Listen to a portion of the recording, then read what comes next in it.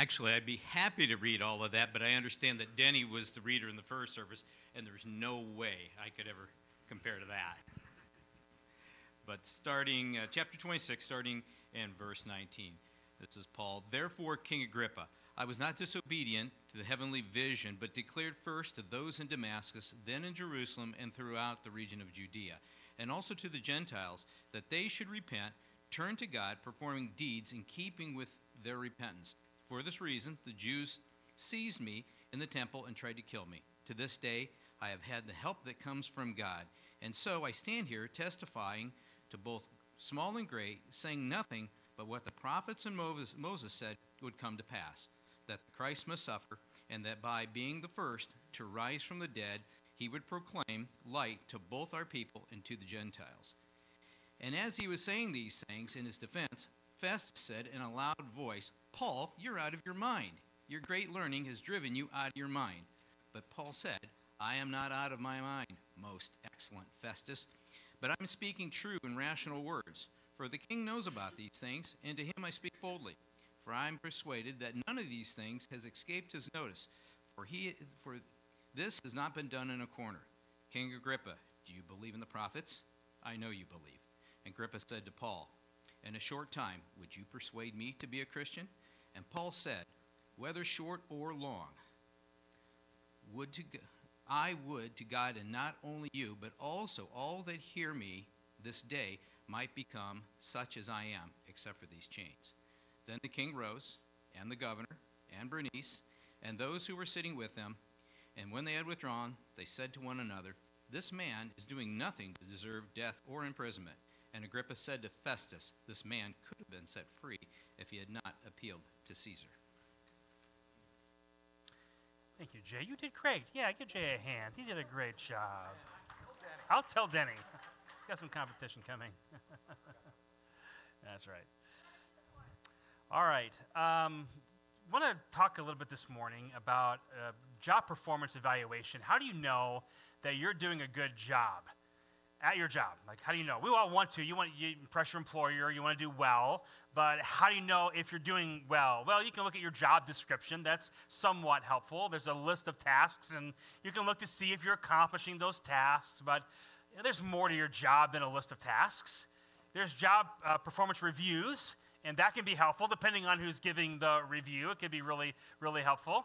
But how do you really know? Well, I think it's a good idea to really compare yourself to those who have done your job already really, really well.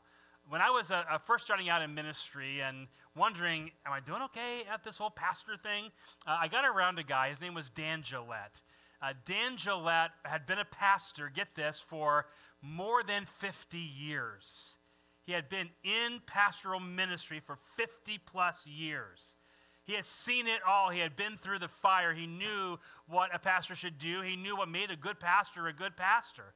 And so I was mentored by him, met with him every week. He was so loving to pour into my life. But watching him and seeing his example helped me to know what a pastor should be and to do. So we're in the book of Acts, and here's Paul. We're nearing the book of Acts, which also means we're nearing the end of Paul's ministry and really the end of Paul's life. And what we're seeing here is a guy who has lived life on this mission of being a witness. And I got to be honest with you. This text was tough to preach because here's what you have going on, all right? So think back to what was happening. You had Paul get up in front of the Jews, and they wanted to kill him. So Paul stops everything, and he makes a defense in front of the Jews. Well, then he gets dragged away, and he has to make another defense in front of the Roman tribune. And then he has to go before the Jewish council, where he makes a defense for his ministry. Well, and then he goes before Felix, where he makes a defense of his ministry. And now we have him here in Acts 25, all the setup going into Acts 26, where Paul makes a defense now before King Agrippa. And you have all of these stories, really one continuous story, but example after example of Paul standing and giving a defense. So I'm struggling this week trying to figure out how am I going to effectively handle this text. I know. I'll see what John MacArthur did And so I got on, listened to Johnny Mack, and fortunately, he said too, this is a really hard text to preach. And I'm like, yeah, bro, isn't it?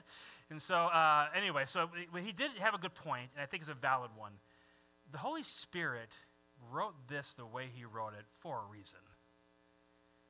So what we have is Luke, under the inspiration of the Holy Spirit, repeating over and over and over again, a man who has been through the test of ministry, has done it well, and is standing and saying, here's my defense, here's my defense. And so what I want to do is take kind of all of these defenses and focusing primarily on 25 and 26, not exclusively, and say what rises to the top. And really, I found like 7 different things that I could say. These are things that are repeated, these things that are emphasized. Not going to preach all 7 to you, just going to do 3 this morning. We'll grab 3 things that I really hope you can grab a hold of. Because are we doing a good job? Are we doing okay at what God's called us to? Well, what has God called us to? Well, by way of reminder, here's Acts 1:8. And let's read this together. Can we do this? Acts 1:8. But you will receive power when the Holy Spirit has come upon you, and you will be my witnesses in Jerusalem and in Judea, Samaria, and to the end of the earth. Good job of getting to all Judea. I missed it. But that's our calling, is to be witnesses, to be witnesses. So here's the big question of the day, and what I want you to evaluate as we evaluate Paul. How does the manner of my life measure up to my calling? How does the manner of my life measure up to my calling? And I want to grab 3 things. If I am going to measure up to my calling, then this will be true. So here's truth number 1 I want you to grab a hold of. If I'm going to live up to the measure of my calling like Paul did, then I have to expect opposition for the gospel. I will expect opposition for the gospel.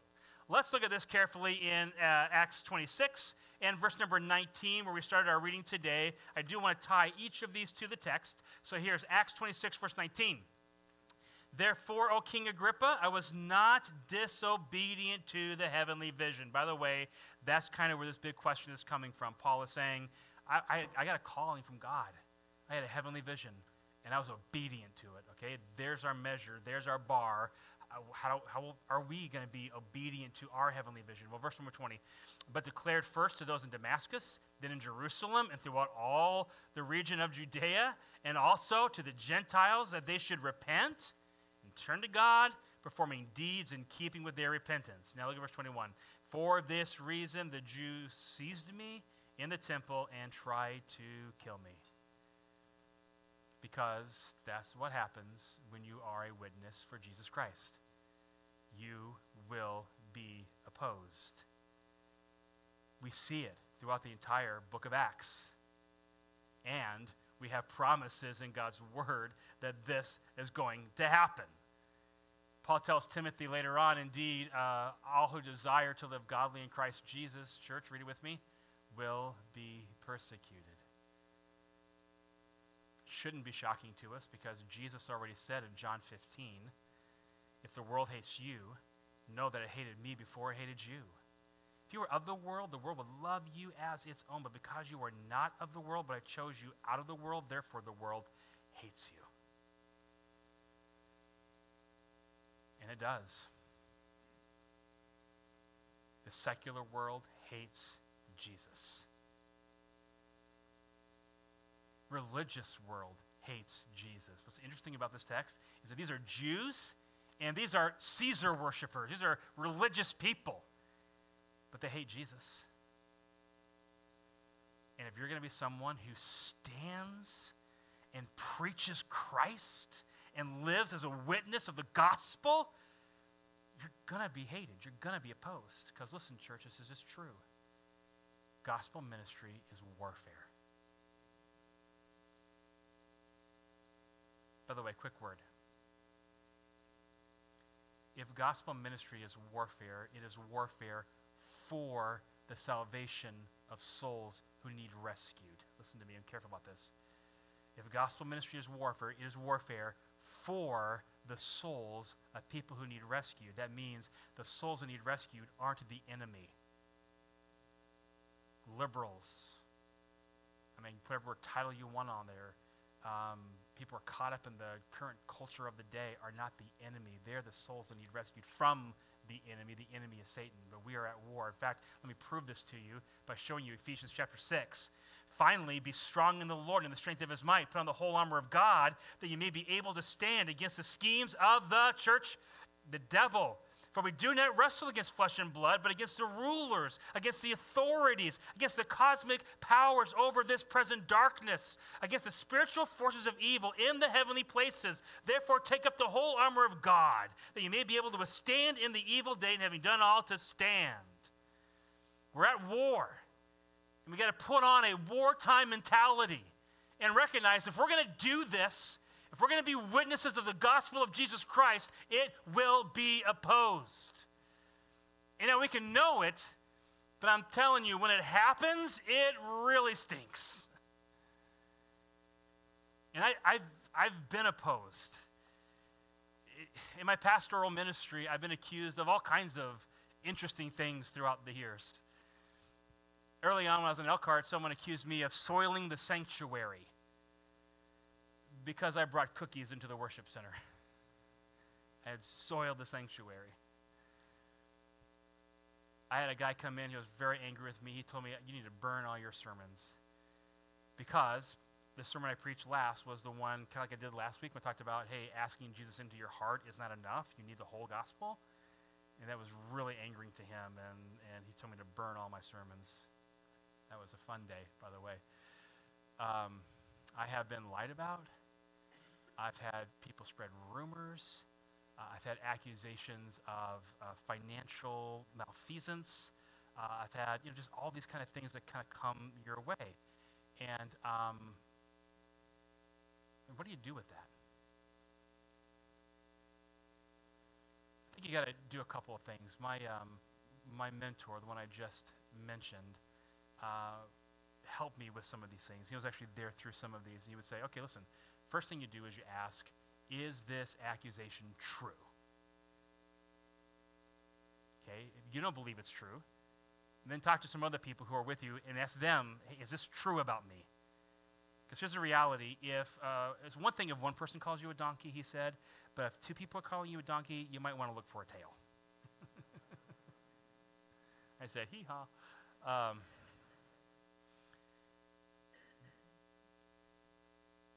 If it's not true, why does this person believe it's true? And maybe you've done something to communicate this, or maybe there's this stirring up in your heart, so you need to consider and go before the Lord and ask people and find where your repentance needs to happen. If not to this extent, where along the way do you need to repent? Good advice and good counsel. Then ultimately, you run to Jesus. Because even if you were guilty of these things, he will forgive you. But if you're not guilty of these things, then he will guard you and he will keep you. Here's what you can't do. You can't just say, these accusations, they're all false, and these accusations, you should never bring a charge against an elder. No. You should, because there are pastors who have extorted money, and there are pastors who have been abusive, and there are pastors who have done these things. So these accusations should not be ignored. But if I could say a caution is this. This is from Paul to Timothy, where he said this: do not admit a charge against an elder except on the evidences of 2 or 3 witnesses. The reality is, if I was an extortioner, it would show up in my life in more than just one place. If I was abusive, it would show up in my life in more than just one place. And there are many who would come, and we've seen this in history of pastors who have recently been challenged. There are lots who would affirm the charge, but is that charge even affirmable? And receive it on only the account of 2 or 3 witnesses. Humble yourself, try to grow through it, try to learn from it, but run to Jesus because he is the man, he is the God who forgives and who helps in all of that. But it's not fun. When you get a false accusation laid against you, you're like, oh, this stinks. I hate this. You're your stomach drops. Am I doing something wrong? It shouldn't be this way, is what you want to say. It shouldn't be this way. It shouldn't be laboring for Christ and loving people and then be falsely accused. It shouldn't be this way. Well, shouldn't it? Isn't this the promise that we will be attacked? There will be opposition that comes? And so listen, Pastor, you're not really selling this witness thing very much. If I'm going to be a witness and I'm going to be falsely accused and all this stuff is going to, why would I do it? And here's why. Because the mission is worth it. Because the people you get to impact for the gospel are worth it. Don't take my word for it. Take the Apostle Paul. So I had my little list. My little list is really lame when you look at Paul's list. So here's Paul's list. 2 Corinthians 11, verse number 23. With countless beatings, often near death. 5 times, Paul said, I received at the hand of the Jews 40 lashes less one. 3 times I was beaten with rods. Once I was stoned. 3 times I was shipwrecked, a night and a day adrift at the sea. On frequent journeys and dangers from river, dangers from robbers, dangers from my own people, dangers from Gentiles, dangers in the city, dangers in the wilderness, dangers at sea, dangers from false brothers, in toil and hardship, through many a sleepless night, in hunger and thirst, often without food, in cold and exposure. Yeah, but someone says something bad about me online. Well, get over it. Paul's had a whole lot worse going to him. And you think, Paul, man, why would you keep going all your life through all of that? Well, check this out. This is what he says in chapter 12 of 2 Corinthians, shortly after he says this. He said this, I will most gladly spend and be spent for your souls.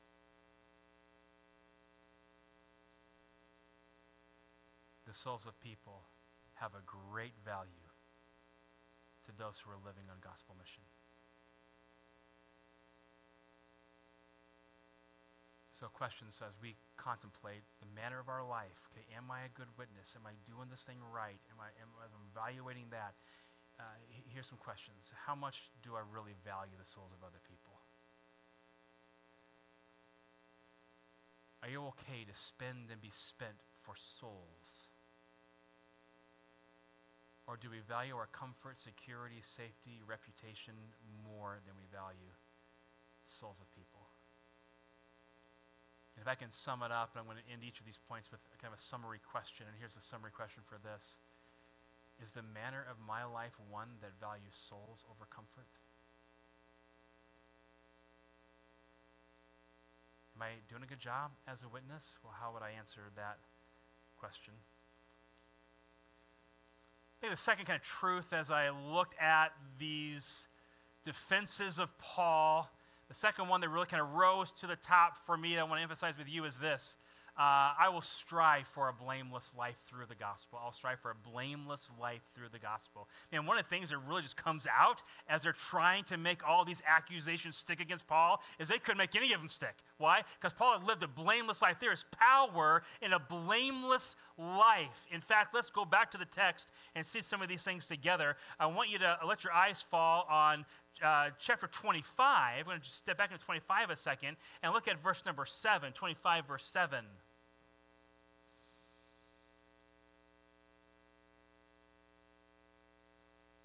25 verse 7 says this, and when he had arrived, the Jews who had come down from Jerusalem stood around, bringing many and serious charges against him that they could not prove. And what's interesting is, why couldn't they prove those charges? Well, he gives a little hint back in 24 verse 16.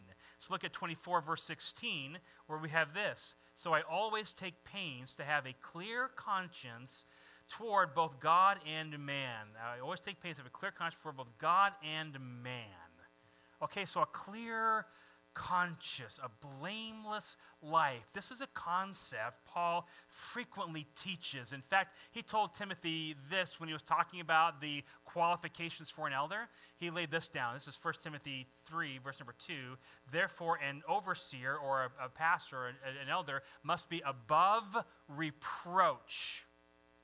All right? Later on, in the same passage, he gives this challenge, kind of similar. Moreover, he must be well thought of by outsiders so that he may not fall into disgrace.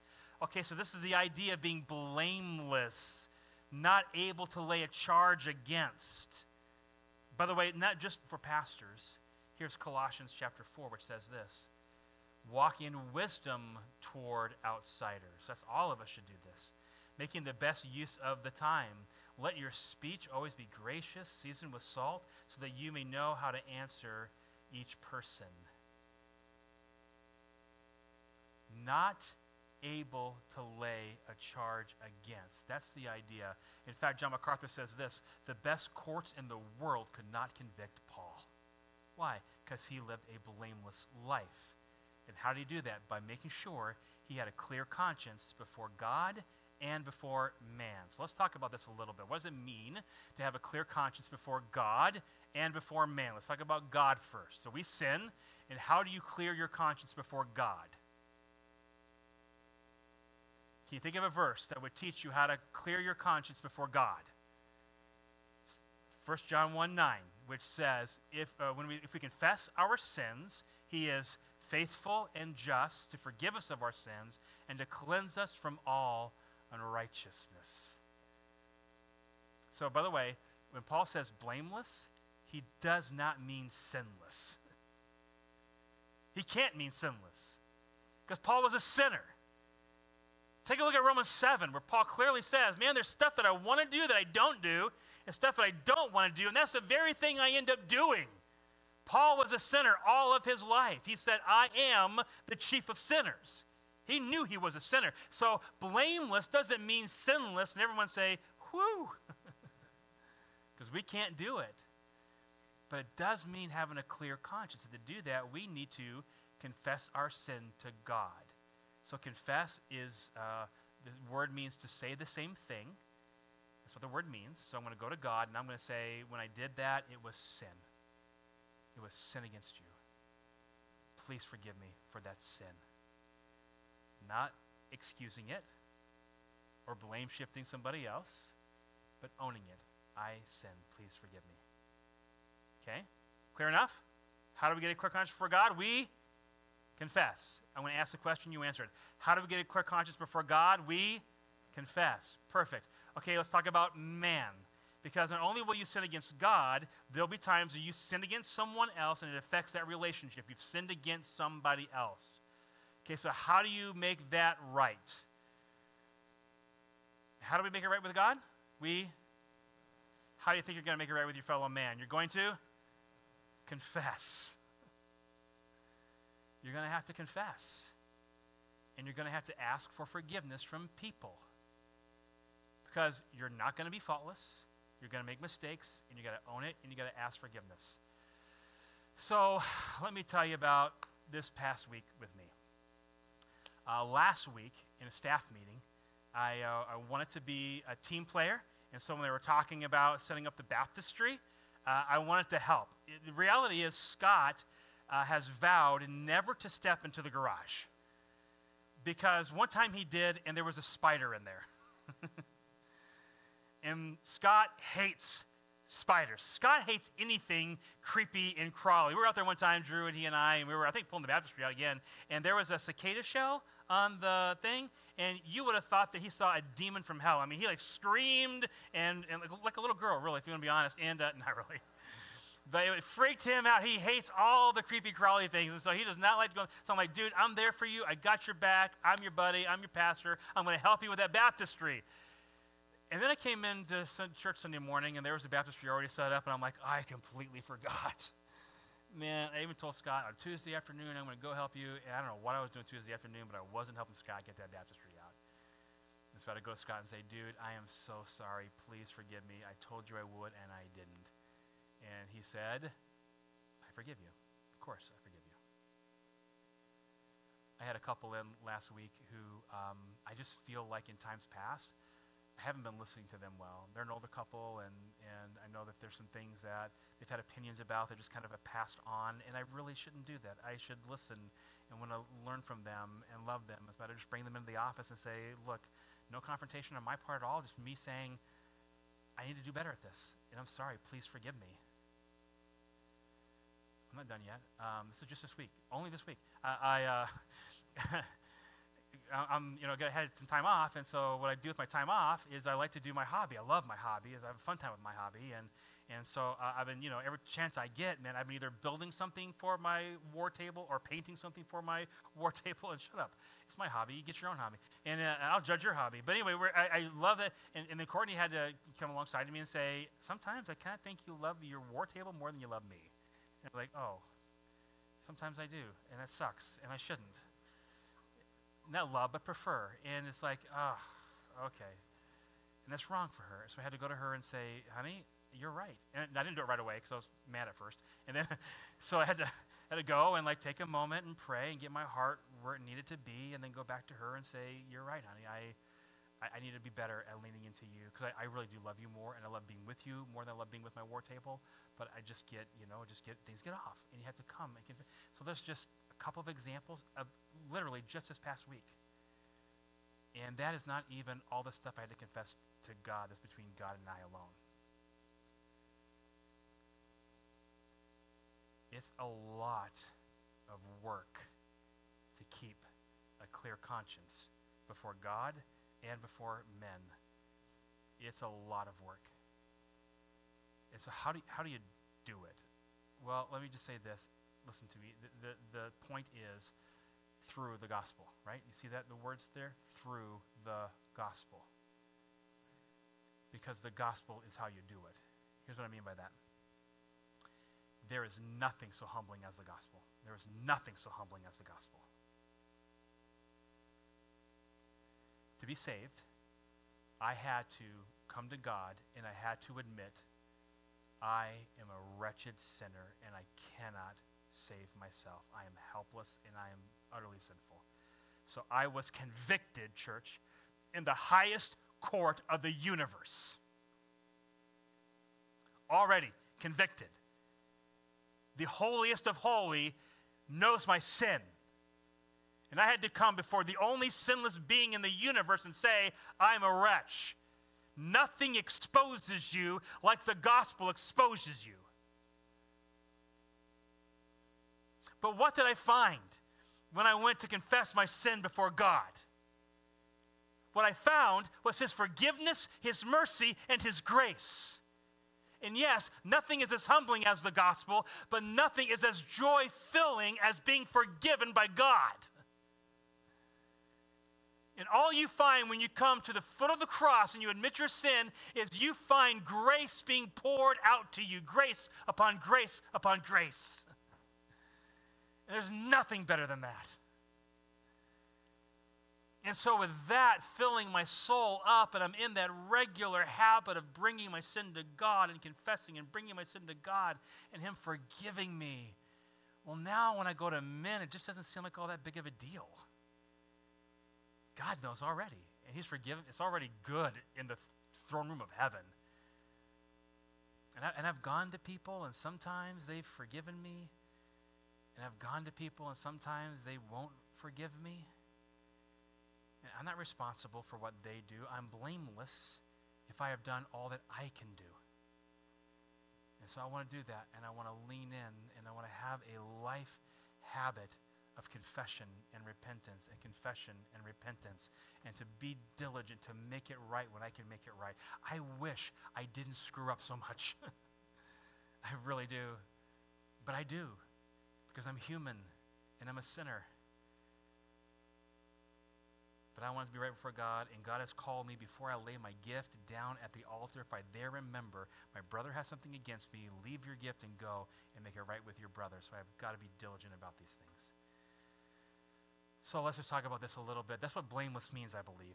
I mean, yes, you strive for holiness, no question. You strive for holiness. You want to live a life of holiness. You don't excuse yourself because you have grace. No, should we continue in sin that grace may abound? May it never be, Romans 6. But when I do fail, and I will, I go to grace, and I confess, and I find His grace. So here's a couple questions for you. Are there sins in your life you need to confess to God? And I don't know, I mean, there are some people that don't feel like they can. And I don't know this morning in this room if you're there, if you feel like you have to hide something from God, if you feel like you can't be honest with God, or maybe more likely you're not really calling sin, you're excusing it or saying it's somebody else's fault or whatever the case, can I just challenge you? All you're missing is grace. The humility that comes from saying, nope, it's sin, and yes, I'm that bad. All that God uses to meet you is just his grace, his incredible grace. So don't miss out on grace. So confess your sins. Are there sins that you need to confess to others? And maybe you know this relationship that's not right in your life. You know it's not right because you've not made it right, and maybe you need to be diligent to confess that to others. And then I just have you ponder this. How does the gospel give you the platform to do both? And I hope you can see, if you've been acquitted by God in heaven, then you're going to be okay to confess your sin to other people. So how am I doing as a witness? How am I doing in all this? Well, here's a summary question for this point, and that's this: is the manner of my life one of regular confession and repentance to God and others? Because I don't want people to be able to lay a charge against me. Make a charge, make an accusation, do it. And hopefully I've lived in such a way where I'm blameless.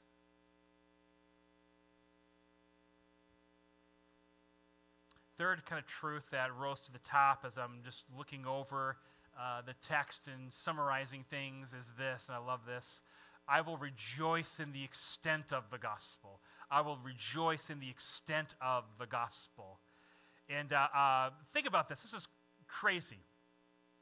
Here you have the Apostle Paul, and he's standing before a Roman king, and he's boldly preaching Jesus. And he's even saying, King, you know, this hasn't happened in a corner. You know what's going on. You know the prophets. You know what's happening here with courage and boldness. He's before a king preaching the gospel. And this was Paul, man. He would preach to the guy on the street or the king in the throne, and it didn't matter. He just wanted to preach the gospel. In fact, he says as much. Take a look at chapter 26, verses 22 and 23. 26, verses 22 and 23. To this day, I have had the help that comes from God, and so I stand here testifying, here it is, to both small and great, saying nothing but what the prophets and Moses said would come to pass, that the Christ must suffer, and that by being the first to rise from the dead, he would proclaim light to both our people and to the Gentiles. And Paul's like, I want to proclaim that light with Jesus. I want to tell the world both great and small. So I think about us, and I'm wondering, who are the great and small to us? I mean, I don't even know. I would think that if we were to identify small, we might think, okay, maybe when we lead our kids to Jesus. And I was going through some of my files this week, and I found a video.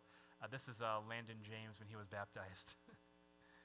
Look at how little that little squirt was back in the day. I don't know how well you can see those, but Landon was baptized this month, 11 years ago. So super fun. What happened was one day he was reading his devotions, reading his Bible. He kind of thought, I want to ask Jesus to be my Savior. And we always say to the kids when they were little, okay, if you want to do that, come and ask me tomorrow, because I want this to be a real conviction. I want it to be emotional. I want it to be real, I want to understand. So we did, and we explained the gospel, and he prayed and accepted Christ. And so just a few months after that, I had a chance to baptize him. And see what he did coming out of the pool? He was like, woohoo! It's just Landon. But it was a great day, good day. And, here, I've done a lot of picking on young conversions. When you're 4 years old, you ask Jesus into your heart and blah, blah, blah. I know I've done a lot of picking on that. And obviously, there's something to that. You got to know the real gospel. But I do want to say, I don't want to ever disparage or cast doubt upon genuine salvation decisions from young kids. And I know that some of you mamas, some of you daddies have had a chance to sit with your kids in their bedroom and share the gospel with them, and they've really believed, and they really accepted Christ, and you were a testament to the gospel of those kids. And there's no such thing as a small soul in heaven, okay? And your children coming to know Jesus is a blessed and wonderful thing, and your witness to them will impact eternity. And so let's rejoice. Let's rejoice in that.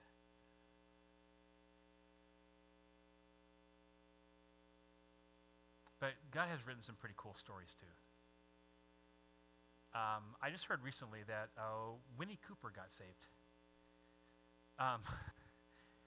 If you don't know who Winnie Cooper is, then you're obviously younger than 45. But one of my favorite shows growing up was The Wonder Years, with Kevin and Winnie and all of that. And got to admit, kind of had a crush on Winnie Cooper. She's pretty cute back in the day. But someone told me recently that actress, Danica McKellar, recently accepted Christ as her Savior. Well, that's really cool. Love that.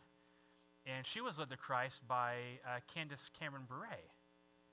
And they were friends. They were working on Hallmark movies and then Great American Channel movies together. And through all of that, Cameron led Danica to Christ. That's awesome. I love that. And Danica came to know Christ when her brother Kirk Cameron led her to Jesus. And so you got if you don't know, Kirk Cameron used to be Mike Seaver on Growing Pains, another show I watched growing up a lot and loved it. And so all these famous child actors really come to Jesus. And Kirk and Candace have both really made a bold stand for Christ in our day. It's really cool to see. But I got to thinking, how did Kirk come to know Jesus? And so did a little research on the story, and he was, living the life. He was at the height of his popularity. He said, I had all the money I want, all the sin I wanted, access to it all. He was a devout atheist, but kind of got an eye on this cute girl that he liked and began kind of seeing her, and turned out she was a Christian, and her dad was very much a Christian. And so her dad was like, okay, you can maybe date her, but you got to come to church with us. And so Kirk went to church with the family, where some pastor stood up and preached the gospel. He said, we're all sinners who can't save ourselves, but God in his love sent Jesus to die on the cross for our sin and to raise again. And if we know him, we can be forgiven of all of our sin. And Kurt was like, I can be forgiven of all my sin? That's incredible. And began thinking about it a lot and praying about it a lot and researching and asking this father all these questions along the way. Well, along the way came that he was driving his car one day, and just like, if I died right now, I'd go to hell. And I'm not okay with that, and I got to get this right. Drove over to the dad's house, and the dad led him to Christ. And I just wonder, and I didn't read enough to hear the end of the story, but I just wonder if that pastor who preached the gospel that morning ever knew that it was that gospel message that morning that won Kirk, which won Candace, which eventually won Winnie Cooper to Jesus. You just don't know. And so you just preach the gospel, and you preach the gospel, and you trust all of this, and you put your finger on this promise. Here is Isaiah 55. Check this out. This is awesome. For as the rains come and the snow come down from heaven, and do not return there, but water the earth, making it bring forth and sprout, giving seed to the sower and bread to the eater, so shall my word be that goes out of my mouth, out from my mouth. It shall not return to me empty, but shall accomplish that which I purpose, and shall succeed in the thing for which I sent it. Isn't that an awesome promise? That when the word, we're going to define what my word is in just a minute, but when that word goes out, just like rain is going to make flowers, or in this case, seed, and then we get bread, then we get to eat the bread, and all God's people said, amen. Right? So just as that happens for sure, the word that goes out will accomplish God's purpose. Okay, then the question is, well, what is that word? And you've probably heard it preached in general, the word of God, and yes, that's true, but the text is specific. In fact, I want to jump back a few verses to show you the word that we're talking about. Here's Isaiah 55, 6 and 7. Check this out. Seek the Lord while he may be found. Call upon him while he is near. Let the wicked forsake his way, and the unrighteous man his thoughts. Let him return to the Lord, that he may compassion on him, and to our God, for he will abundantly pardon. The word is, church, the gospel. That is simply the gospel. And when you preach the gospel, and you share the gospel, and you live your life in a manner worthy of being a witness of the gospel, it is going to find seed and grow, and the gospel will have an impact. Now listen, there is hard ground, and there is rocky ground, and there is weedy ground. There's a lot of sowing that we do that never comes to fruition. But church, there is soft ground, and there is ready ground. And let's be those who live our life as a witness. So here's the summary question, and I want to tell you in advance that I love you. Here's a summary question. Is the manner of my life such that I can rejoice over my gospel impact? Is the manner of my life such that I can rejoice over my gospel impact? And I think if you're looking at that, like when I wrote the question, do you know this? Like it's convicting to me first before it's convicting to you. And I'm like, what's my gospel impact? Now, I have the fortune of being a pastor, so I can point to a lot of things that I do that are gospel-oriented, but when I think about this idea of being a witness to the world around me, what really is my gospel impact?